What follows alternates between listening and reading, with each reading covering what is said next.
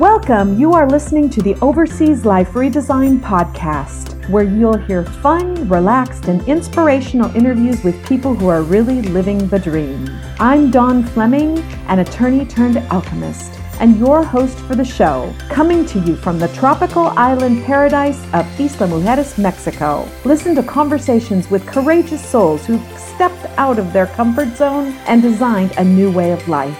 They'll share their experiences, wisdom, and offer practical steps you can take to redesign your life overseas. Listen and you'll believe. If you can dream it, you can achieve it.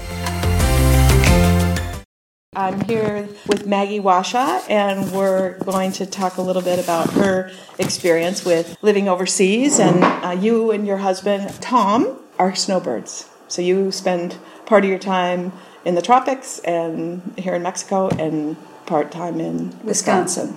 Yes. So tell me how that all came about. My husband, Tom, his professional career was as a firefighter, and at some point he just needed to get out of Wisconsin winters. There too much trauma and things like suicides. He did not want to spend time in February dealing with a lot more of that. And he said, it's my last February working. I'm going to take my vacation in February. We're going south. And so a firefighter friend said, hey, try this place. So in 1991, we came to Isla Mujeres near Cancun for 1 week. And of course, we were close to tears leaving because it was just 1 week. And so every year after that, we came back, and he kept trading time as a firefighter to shift his vacation and work schedule. So then it was 3 weeks, then it was 5 weeks, then it was 7 weeks, 8 weeks. And by then, we had quit staying down in Central, where most of the action is, most of the tourism, the shopping, the restaurants, the beaches. I liked the Central because you could walk everywhere, and I really enjoyed it. But friends of ours insisted that we come south on the island, and it's only 5 miles. Right. And we did. And soon after that, we found a property. Back then, it was affordable. So in 1998, he turned in his sick leave, which he had been preciously saving all those years, and he retired. And we bought this lot, and we built ourselves a home. So we've been here now 20 plus years on our home on the south end of Isla Mujeres. Tom loved, especially the first several years, just sitting on the porch looking at the ocean. We have an ocean view. We're across the street and up a little, but we have this ocean sunrise view. I started going stir crazy. You can be on vacation for 3 weeks and stretch it to 5 weeks, but I am not good at being on vacation. Sitting around for months at a time. Just sort of, doing nothing. I have to have purpose. And so even before we came down to the southern end of the island, when we were still in Central, I asked around, and I'm a physical therapist, retired now, but I started volunteering at the Red Cross down island, doing what I could to help the local doctor. Actually, she was also an extranjera from England, but I pitched in, but that got me right smack into the community immediately. Absolutely. That's a great organization, by the way. We attended their fundraiser this year. And yes. It's amazing what they do here on the island. They're getting back on their feet. They really fell off for a while, but when you've been coming to the island for 28 years, you get a little history of how things have evolved over years. Let me stop you for a second. Buying property in Mexico, did you have any misgivings about that? I know a lot of people sometimes are leery, like, oh my gosh, Well, I jokingly call Tom Mr. Real Estate. We're ma and pa landlords, just own a couple of small units in Wisconsin. So he's all about, and he's raised on a farm, he's all about owning the land, owning property. He bought a book, How to Buy Land in Mexico, and it talked about the fideicomiso that you needed, and so we just went through the steps. And back then we said, we're not going to give you any money down until you can show us a clear title. Okay, so you did your homework. We did our extensively. Homework. Absolutely. Okay. Absolutely. And it went smoothly. And building went smoothly. I don't know, we may have more flexibility than some people. I'm not sure what happens, but we have built or significantly renovated 3 different buildings on this island and hired different contractors each time because it was in different years. Never had a problem. We recommend the same contractor, and we hear about the nightmares. Yes, I've heard it too. So I really think a whole lot has to do with attitude and how you treat them and how cheap you want to be about it. Mm-hmm. And if you relax and figure out you got somebody good, and then you don't try to penny pinch and second guess them too much. Micromanage and assume that they're trying to make off with all your money. Yeah. You do well. Good advice. We work time and materials, and for us that worked much better than getting this contract, nailing them to it. Either they're going to lose money or we're going to way overpay, one or the other. And I think what you bring to it is what you get out of it when you build in a foreign country, especially, all I know is Mexico. Sure. Yeah. Sure. In any case, this was now 1993, 94. I'm starting to go stir crazy. But since I'd started working at the Red Cross, just volunteering, I latched on to what is now the Women's Beading Cooperative. A bunch of local women were just starting up this small cooperative where they were going to make beaded jewelry and sell to the tourists. And there were local women trying to make ends meet, basically. And when we started out with them, they were literally on the front porch of the Red Cross. They were associated with the Red Cross. Years later, somebody funded them to build the building they're in now. But they weren't very good, and they were just getting started, and I had taken a beading class or 2, so I was able to teach them a couple of things. It is 25 years since that happened. Wow. They are so far ahead of me, it's not even funny. Their quality is excellent. They know what to look for, and they tell each other, no, take that out. Because it used to be I was the only one saying, take that out. You taught them well. They didn't like it. But yes, I had a little to do with them getting started. I played a role. I wasn't seminal in it, but I've got history with them. And I saw on their Facebook page they sent a piece to Supreme Court Justice Ruth Bader Ginsburg, yes, and got a lovely letter back. I saw the piece. It's yes, stunning. Yes, exactly. One of their other benefactors who takes a bunch of their jewelry on assignment, basically brings it to the States and sells it and brings back 100% of everything. She actually takes a loss on all her personal expenses to do this, just to up the prices a little, because they sell it too low. Too low, yeah. And Karen, sent a piece off to Ruth Bader Ginsburg on a lark because it looked like the collars that she wears. Anyway, that was pretty cool. What a great story! Yeah, I loved it. That was pretty cool. So we're on the map, right? Right. But working with them, they didn't speak any English.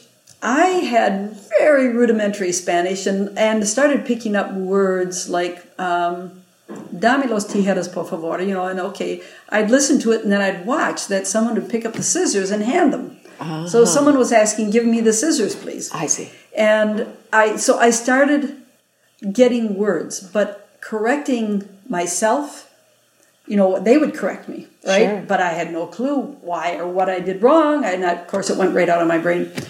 Until one of the women took me aside, it was a couple years in, and said to me, what do you do all those months you're in Wisconsin? Your Spanish is just as horrible every year when you come back. Oh, bless her heart. Bless her heart. Aren't you going to get any better with your Spanish? Oh my gosh. And so that was I was in my 50s, and I'm thinking, okay, I got to learn Spanish now. I got to really learn it. So I went back and took a summer school class, which was 2 hours a day, 4 days a week, plus, double that time for all the homework you got. Sure. And it was a full-time job, basically. I mean, one of the more stressful things, I immersed myself in Spanish in Wisconsin, right? I came back down here, and it was a real leap in my Spanish skills. I'm sure. And I did that again a second year. And now I can, depending on the topic, I've got good vocabulary and pretty good grammar. And if I get a correction, I understand exactly what I did wrong. You're getting a correction. If you're going to live in another country, do like we tell all those immigrants to our country. Learn our language and learn our culture. We need to learn. I mean, and that's I worked at it. I worked at it. Good for you. And there are people here who have been coming or living here 30, 40 years who still don't speak the language. Mm-hmm. So you don't just pick it up when you're over 20. Well, not only that, this is such a tourist-laden area. So many of them do speak English. So you can get away with it here as opposed to other parts of Mexico true. Where they really don't speak any English at all. Yeah, exactly. So I am still a little restless, even at this point in my life. I need to have purpose. Every job I ever had in the States, I worked for a nonprofit. I need to have purpose that's going to give back in some way. And listening to the women and watching when tourists would come through the door trying to buy something, they didn't speak Spanish. The local women didn't speak English, and so here we go. Sometimes everybody got brave and laughed a lot, and they bought. Other times everybody's so shy, nobody's saying a word. The vibe isn't warm and welcoming, because they're all a little, nervous. They weren't making the sales they could have. And I thought, God, you guys need English. You guys need English if you're going to get anywhere. And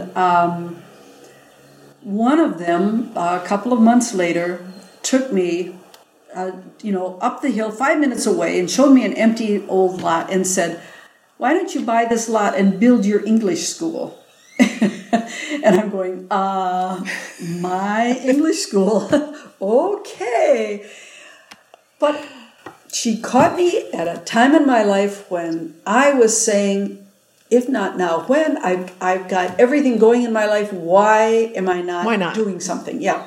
And Tom being Mr. Real Estate, of course, we're going to buy another lot? That got him excited, right? Yeah, this is an investment. Okay. So we bought the lot, and then there was another hesitation. Tom kind of said, oh, God, it's so expensive. Oh, we can't. Oh, my Lord. Oh, blah, blah, blah. And I said, after a month of hesitation and realizing I'm not going on like this, we're doing it. I'm doing it. You made the executive decision at that point. Yeah, I did. I did. This was my baby. I was going to run with it. So in 2002, we bought the lot, started construction. In 2004, it took a couple of years. We opened a school. And it was just to teach English. It was just kids after school, and originally it was just for adults so that because we knew that was the key to making a living wage. We could see tourism going to flood this island, and they were going to import a lot of English speakers. Yes. And people here literally living on dirt floors would continue doing so. And we thought the leg up that they can have is if they speak English. And so that was my motivation. So that's what I did. And this is, let me tell you, completely seat of the pants. I had never run anything. I was going to say, you don't have an education background. You weren't a teacher. No. An English teacher. No, I wasn't an English teacher. That's right. And, my training is physical therapy. I had office jobs, office manager, this and that. And in my 20s, because I wanted to play softball, I organized and started a whole softball league once. Because I wanted to play. So, I've got this part of me. I'm going to do this. And it was... Just figure it out. One step at a time. It was always, what's the next step? I never looked down the road. I never had a big business plan. I never... had I done that, I would have never had the guts. Perhaps would have been a bit too overwhelming. I would have never had You the would guts. have never gotten started. I would have never done it. But it was just, okay, we need a building. So, I designed And we made the investment, and we did it in such a way that, if and when this ever wasn't a school, we would have something we could use. Another purpose. Yeah. Big one-room schoolhouse. And how was it? Was there any funding involved? I mean, they didn't pay to go to these classes, or did they? Or how did you structure that? No, Lord. It was difficult because I wanted to charge because they had to value it. If they didn't pay, they wouldn't. There's no value in free. There's no value in it, right? And I also figured out that they would think it was cheap and worth nothing. Right. They wouldn't. I mean, that what they were being offered had no quality. Right. If they didn't have to pay. But I nevertheless tried to set the price. I wanted to get the people in dirt houses. I wanted in dirt floors and the tar paper shacks. Right. That was my target population for giving them these English skills. So I charged them probably about half of what the overhead was. Okay. And very quickly, of course, that turned me into a fundraiser. Right. And I got really good at schmoozing. People brought just suitcases full of donations, supplies and things. All kinds of school supplies, whatever I asked for. Someone brought me a boombox because I needed it. I mean, it was amazing. The generosity of North Americans to get this school going. And I also incorporated Americans in the school in that the whole focus was not to read and write English. We've all had plenty of Spanish or whatever foreign language class where we learned to read and write. Yes. We couldn't speak a word. Right. Or we could put two words together. We were afraid of it. I wanted everybody speaking. Conversational phrases, just get used to having their mouth form words in English. And so I would have small tables for 4. That was my classroom, bunch of tables for 4. And I would have at least one American at every table. And so we would have a round robin of phrases to practice. You'd say this to this, and then you'd turn and you'd go, and it would go round robin around the table with the American there listening and helping and having their turn so people could hear it. Relationships formed, cultural exchange took place, lifelong friendships started, and everybody loved it. The Americans thought it was the most meaningful experience they could have, and the local people thought also that, they were making connections. They would see them on the street later and love every piece of it. So I was delighted with this. We had the school open for 9 years. I had to start a nonprofit in the States, and it was a lot of time, a lot of money, a lot more effort. At some point, I started burning out. My life was fundraising, and kind of got a little consuming. It got all consuming, and it was 24/7. We were here on the island about 5-6 months, but what did I do in the United States? I managed it from afar and fundraised like crazy. It was my baby. It consumed me, and it gave me purpose, and I loved it. And at some point, it started to kill me. Okay. So Tom saw it and started, instead of supporting me, not supporting me. And I began agreeing with him. The stress level, the exhaustion, and I had less and less contact with the students. And right as this was starting, 2009, 2010 was a recession, 2008, whatever. Yes. It hit the island as well. Less tourism. People couldn't, they started charging per suitcase, so people couldn't bring the donations. People didn't have the spare money. They weren't so generous in donating to keep the school going. And most important, the local people trying to learn English were more desperate than ever, but worked 2 jobs. They had no time, literally, ever to come. So they'd come begging for a class. Yes, oh, please, I need to learn English. And I'd say, okay, when could you come to class? And they couldn't find the time. And nobody had any time. I mean, they literally, they worked till, from 8 in the morning till 10 at night, 2 jobs, weekends till Saturday at 5 or 4, whatever. So the writing was on the wall. We had more and more kids coming. That was great. And even though I don't think those kids walked away, some of them did, but they didn't walk away fluent in English, they were able to speak in English without a bad accent. And I know that as time progresses, when they have to now speak English as young adults, because they've all grown up, had a little bit more background in it. Their mouth can make the words. I mean, the adults you start teaching them, they literally cannot make the sounds that English speakers make. Yes. And the kids can. Yes. And they can hang on to that, and it will help them down the road. So after 9 years, I closed the school in 2013. We'll be back in a moment. Isla Mujeres is a Caribbean jewel off the coast of Cancun. Castilito del Caribe warmly invites you to enjoy our spectacular oceanfront villa located in the heart of El Centro and a short walk to Playa Norte, which is ranked one of the top 10 beaches in the world. With an ocean view of crystal clear turquoise waters overlooking both the Caribbean and Cancun city skyline, we offer a fabulous location for you to enjoy all the peace and tranquility you're looking for on vacation, while also taking in all the excitement the island has to offer, with activities either in walking distance or a golf cart day excursion away. Please visit CastilitoCaribe.com, www.CastilitoCaribe.com. We look forward to seeing you soon.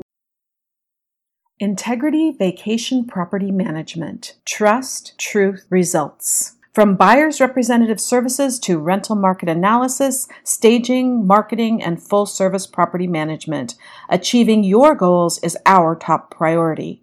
Visit our website at www.integrityvpm.com and get our free guide, Self-Manage or Hire, a property owner's checklist of issues to consider.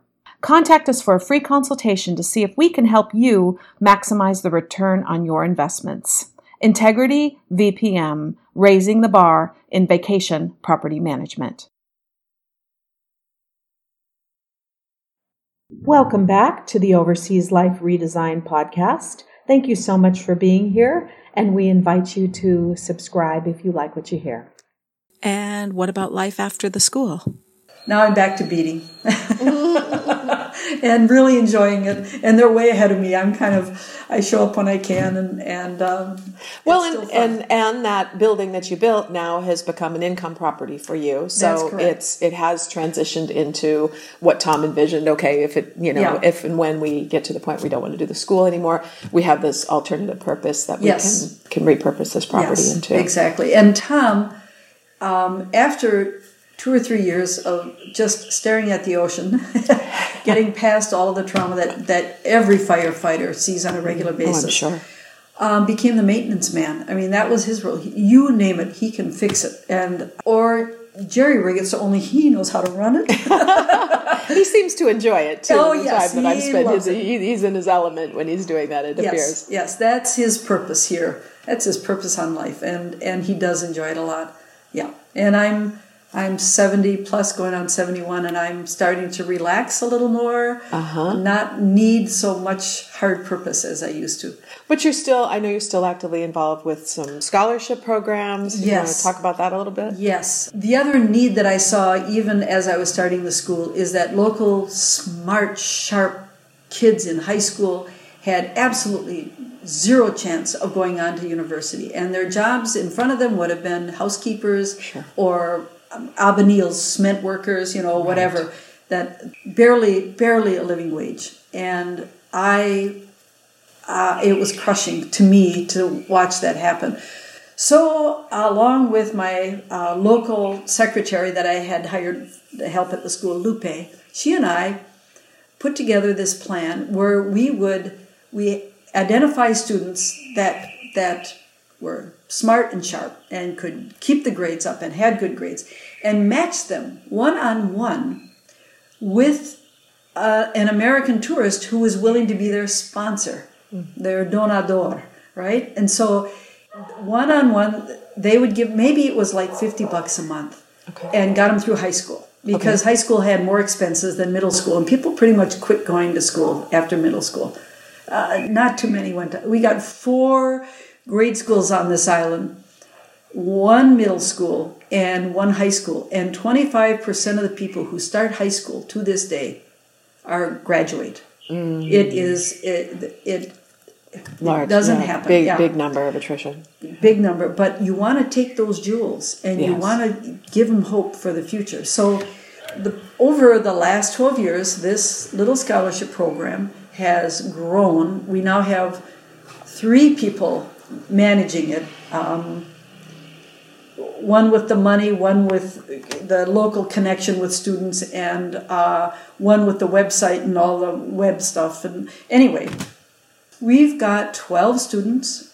Each student, because they're now mostly in university, all of them except one, each student has 10 to 12 donors on their team. And so there is a team Uccelli and a team Gibran and a team Giovanni. And those students have to write their donors. Their donors have to, if they're on Isla, they get to meet them. And these students are just desperate to meet, who is this person? Who are these people who are funding my education? Exactly. Wow. Who would do this? Who would give me, I had this dream. I could never have realized that we get these incredible, grateful letters every month. We're at capacity. We're pretty clear that because we're all doing this 100% volunteer and we've all got full lives, aside this. Right. We're holding it at 11, 12 students. Okay. So because that's like over 100 people donating. Yes. And that's our capacity. Okay. It gets more, we'll burn out. Okay. But it's just a fantastic program. And again, lifelong connections are being made with the students, and we're loving it. And, of course, I've learned a whole lot about this culture and how things are way different than you imagine and think they should be. Why can't they work part-time? Why can't they work their way through school? Well, if they're short on funds, why don't they take a year off and then come back? Turns out you take a year off. There's no such thing. They don't come back. You cannot. You have to start over. In their system. Their university system will not accept a continuing student. I see. You start only from the beginning. So you could get 3/4 of the way through and you don't have the money and you lose it all. Oh my. You lose it all. So we offer them something that, they all start. They have to have the consistency. That's a non-negotiable. Yeah. Exactly. That's just one of the things. It costs maybe to send a student through a 4-year university about $25,000 total. That's a lot less than the United States. Yeah, that includes housing. That includes all transportation to the school. That includes, if they're going to Merida, they got to live in an apartment. They got to feed themselves. Right. It includes that stuff. Everything. Yeah. Wow. Tuition per month is about 2,300 pesos. So what's that? $150? Something like that. $200 a month that they got to pay in tuition. That's it. And then, but of course, semester registration is more. When they go to graduate, they've got to then pay like $1,000 for their degree to get the actual. You got a degree. So there are funny, different expenses. Weird expenses. People will get all the way through and they don't have that extra money. Wow. It's different. Yes. The other thing that's different is that when you start university in the United States, if you just follow this 4-year course, you're going to graduate this date, and this is the tuition. Pretty much when you graduate. They don't know that. It's not part of what the university tells them. It's a floating date out there. As they get to within a year of it, it starts to solidify. It's not the same. So Americans come wanting, how much, and what's this, and what about, and it's like... Not that simple. Not the same, exactly. Yeah. And so we've had to educate and adapt. People have been pretty understanding that things are done differently here, and they've gotten good at it. Yeah. So it's not easy. Well, it sounds like a great program, and maybe offline we can talk about how that could possibly be expanded, because I know there's definitely, as you say, a lot of folks that I can imagine would love to support something like that, and it sounds like a very worthwhile cause. It's 100% of the donations are going straight to these kids, absolutely, for their future education. And because we have a team, each person chooses what they donate between $25 and up. up to $100, $150, depending on what they want to do. And but they're all equal team members, and nobody else knows what they donate. Sure. And so it works. It works. I'm pleased with it. Yes. And how did you come up with this system? I'm just curious. Did it just start with one that you did this way, and then you're like, okay, it's working, so we'll start to replicate it? It started with a half a dozen or so. Oh, okay. And I think it started with this concept in the school of having a volunteer there. I wanted that personal connection to be made. That's what makes being in a different country meaningful. Yes. We've had a lot of friends who came in 98 when we were building, they were building. 98% of them are gone. They stayed here 2 years. They didn't connect in the community. They couldn't get used to the culture, little things like what mañana really means. Right. And they got fed up and sold and left. Wow. They couldn't. You need a certain patience and openness to accept. Yeah. Yes. Tolerance and understanding. Yeah. Yeah.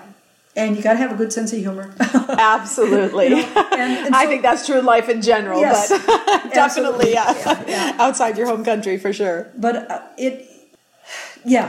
So anyway, I like that personal connection, and I didn't want to lose it. Every other charity you give to, you don't have it. It's sort of anonymous or you don't know impersonal at least. And you get a picture, let me send you a picture. Well, here... We usually connect with what we call Isloholics, people who come back every year, and they get to meet their student personally. And I mean, it's got to be such an impactful meeting for both, right? Both the student and the donor. Yeah. The donor can see the tangible results of what they're giving, and then the student is actually like, "Wow, I have cheerleaders." Yeah, right. And I have people that are really usually cries, and then the donor is crying. Everybody's crying. We're all smiling and hugging and crying, and it's and I beautiful. get to translate, so I'm in the middle of all of it. Oh yeah, you're trying to translate through tears, I'm sure. Exactly.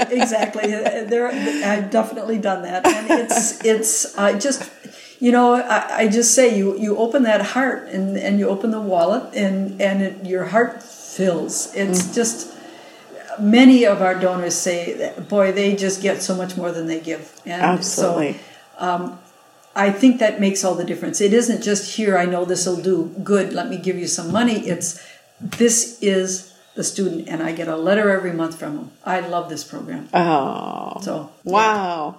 Well, that's just fantastic. I knew there was a story there. I didn't know all the details when we sat down for this. So I'm so glad that we had the chance to chat about this. And I just think you're an amazing woman. Yeah. I have the same affinity for wanting to give back and figure out ways how can we improve the planet needs this absolutely these relationships, and so bravo to you for having that sense of I've got to do something besides sit around for 5 months, because obviously you've left quite a legacy here with and obviously reaped some pretty profound benefits spiritually and emotionally. So is there anything else you'd like to add before we wrap up? Or about anybody deciding to move somewhere else?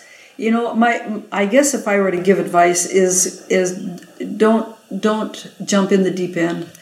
Come for a couple weeks and then a couple months, and don't buy right away. And if you do buy, just know for a fact you got to have a maintenance person, full time, one spouse or the other. Like any second property. And here everything rusts. We're on the ocean. Right. And you got to keep taking deep breaths about the culture because it isn't ours. Yeah. Awesome. That's it. Yeah. Well, thank you. Life is good. Life is sweet. We got to enjoy it. Agreed. Right? Oh, I love it here. Tom and I really have loved it here as well. And I've been coming for 25 years, so this place definitely is very special. But you're a pretty special addition to it. So thank you so much for your time. This episode of the Overseas Life Redesign podcast was brought to you by our sponsors. Thanks for tuning in. Did you love this episode of the Overseas Life Redesign podcast? Then please subscribe to our show and leave us a nice review. It's very much appreciated. We invite you to visit www.overseasliferedesign.com and take the Are You Ready for an Overseas Life Relocation Readiness quiz. We'd also love for you to become part of our OLR community on Facebook. Thank you for listening.